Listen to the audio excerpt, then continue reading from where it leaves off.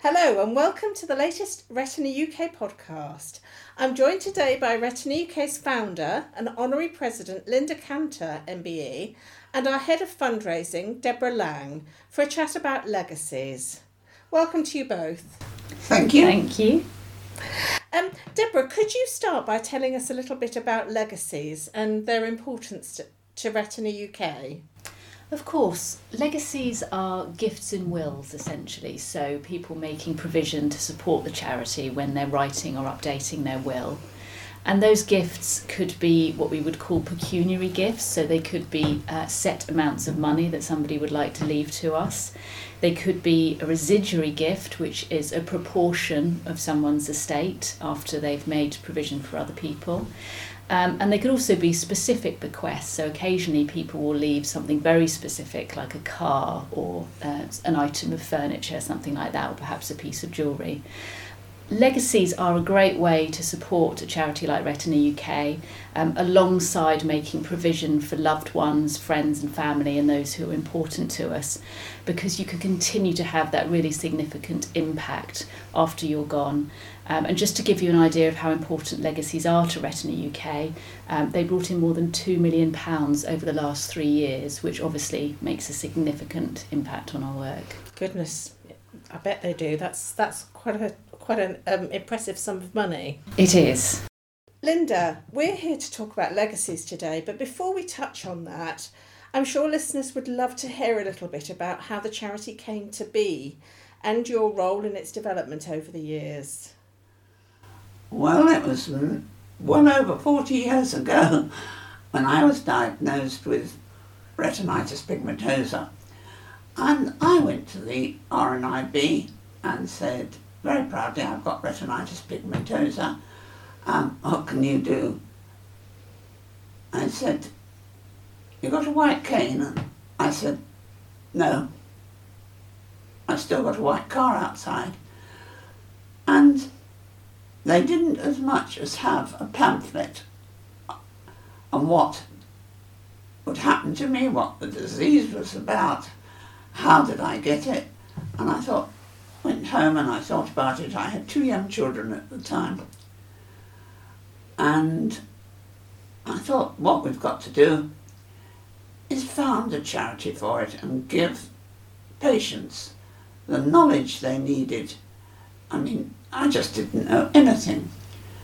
And I was very lucky. My father's sister, my aunt, she was a very intelligent lady, and I rang her and said, could I go up for the weekend and chat to her about this? And we did.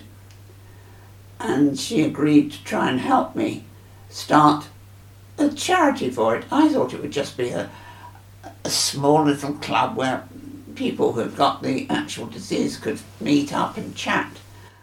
And that was it. And I'd kept all the ophthalmologists I'd seen told me it was very rare. Well, then I was asked to go on a BBC programme called In Touch. I expect a lot of you have heard of it. And I was interviewed and they asked me what did I propose to do. And I said, well, we gather as many people that have got it together and have this little club. And I gave my name and address. In those days it used to go out on a Sunday afternoon. And by Tuesday morning I had over 500 letters. I didn't know what to do with all these letters. And I got 2 girlfriends in who helped me with the typing and replying to them. And I realised that the extent of the disease was far, far beyond what I thought of. And, well, I could say that was the start of it. But we got a lot of support from the medical field. Professor John Marshall, who's still with us, came along to the very first meeting and said he'd help us. And slowly we gathered a medical advisory board. and we had to write a deed of trust, which my aunt did. I hadn't got the faintest idea how to write a deed of trust. And it was passed. And as they say, that is the history. A lot of hard work's gone in since. And the charity is very, very different from what it was in those days. So, Deborah, I understand the charity has paid for quite a lot of research over the years.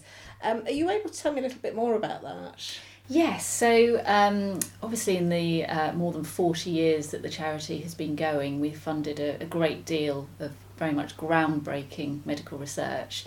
In fact, we've spent and invested more than £16.5 million into research over the years.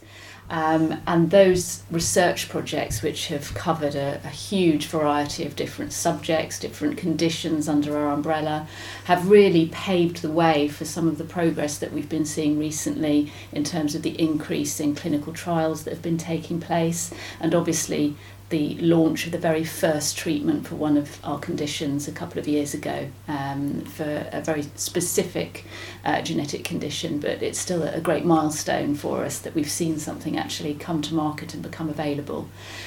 So we invest in what we call preclinical research, so lab-based research, which is exploring the mechanisms behind these conditions, what causes them. Obviously they have a wide variety of genetic causes, looks at how the conditions develop and progress, and obviously one of our key priorities is exploring potential treatments and therapies for those conditions, whether that might be gene therapy, stem cell therapy.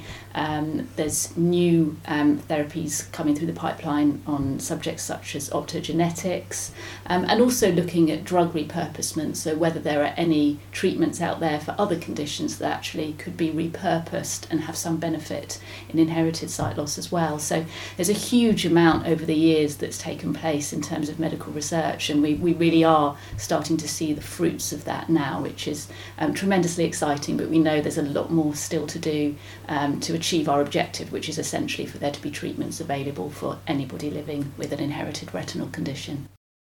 And this research is incredibly expensive, is that right? That's true. Medical research is expensive. You've got the expertise, obviously, of the scientists who are involved in the research. You've got all of the technology that they're using in their laboratories. And when you look at some of these potential therapies, when you're looking at stem cell therapy or gene therapy, these are very new, highly specialised technologies. And actually, inherited retinal conditions are very much at the forefront of some of that kind of really new and exciting technology. But as you say, it is quite expensive, so we need to invest as much as we possibly can to keep things moving and bring it all to fruition.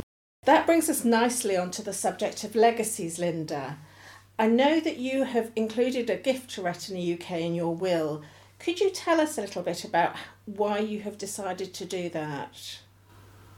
Obviously, the first reason is that Retina UK is nearest to my heart in charities, but the thing I really like about it is whatever I leave the charity, it's tax-free. Mr. Taxman cannot touch that money, so that really pleases me after paying taxes all my life. Knowing that it will go to the charity, whatever figure I state in my will, I know the charity will get that amount. It was decided that we should have a medical advisory board. And so I know that all money that's spent on research has to be vetted by the medical research board, and then it is presented to the board of trustees, which are all people either with retinitis pigmentosa or have children or close relations, so it's kept safe. We won't get it being spent on what I would consider unworthy causes. If you leave money to our charity, it will be vetted by our medical advisory board, The Board of Trustees also have 3 medical advisors on it, so it's doubly safe on where they're going to spend the money. And that's so important, Linda, isn't it? Knowing Yes. that the money is not being wasted. It's all invested in ways in which that it can make the biggest difference. I think that if people can leave money in their will, however small, it will go to a good cause. And I will know that members of our charity will get advice to take the right treatments. One day, hopefully, there won't be any need for Retina UK, but in the meantime, we've got to go on working hard, invest as much money so that future generations will get the right treatments. Thank you, Linda. Deborah, if someone has been inspired by Linda's story to leave a gift to Retina UK, how might they go about it? Well, first of all, Jane, we would always recommend that somebody speaks to a solicitor, a qualified solicitor, if they would like to either make a will or perhaps update an existing will. If you do need some support to find a suitable solicitor, you can visit the Law Society website, which is lawsociety.org.uk, and they have a Find a Solicitor button there, so that will help you find a solicitor if you don't already have one. And working with a professional like that means that they will support you to use the correct wording when you're describing what you would like to happen, and they will make sure that they use Retina UK's name, address and registered charity number, so it's really clear where you want your gift to go. We do have information on our website as well if anyone would like a bit more information about how to include a gift to the charity in their will. That's retinauk.org.uk/legacy. There's also a leaflet on there that people can download, which has a little bit more about Linda's story on there and more detailed information about how to include a gift to us. And we also have some frequently asked questions on that page as well, if anyone's got any questions they'd like to find the answers to. We also have a link on that webpage to our online will provider. We work with an organisation called Make a Will Online. That's actually an opportunity to make a will free of charge online if you would like to do so. So that's an option for people if they're interested in that route. And also we're always very happy to speak to anybody who would like to talk to us about their plans or to get more information. They can call the office on 01280 821 334, and if they ask to be put in touch with my colleague Methan, he'll be delighted to talk to them about how they could go about leaving a gift and also the impact that their support will have. We know that research shows that although 35% of people say they would leave a charitable gift in their will after ensuring that their loved ones are accounted for, in reality only 7% of people do actually take that step, amend their will or write a will to include a charitable bequest. So if anybody has been inspired by everything that Linda's been talking about in terms of the growth and development of the charity that she started all those years ago, we would urge them to actually take action, make an appointment with a solicitor to review your will or to write a will, because that support really will be invaluable to us. One question that springs to mind, Deborah, what if someone has left a gift in their will but under one of the charity's previous names? So we do get that happening relatively frequently. Obviously, some people have written their wills quite some time ago. We began life as the British Retinitis Pigmentosa Society. We were RP Fighting Blindness for a time, and now we're Retina UK. But just to put people's mind at rest, if that is the case and they have got one of our previous names in their will, that won't be a problem. The solicitors will be checking the Charity Commission register. They'll be able to see very clearly that those are our previous names. Obviously, when you're updating your will, it's worth just tweaking that to bring it up to date, but it won't cause the bequest to fail or not reach us in any way, so that's not a concern. Well, that's reassuring. Well, thank you so much to both of you for joining me today. That's been so interesting and really something that that all of us really ought to be thinking about, whatever age actually. If there is a cause close to your heart that you want to leave some money to after you have gone, then do it now. Don't wait until it's too late. Thank you. Thank you, Jane. Thank you.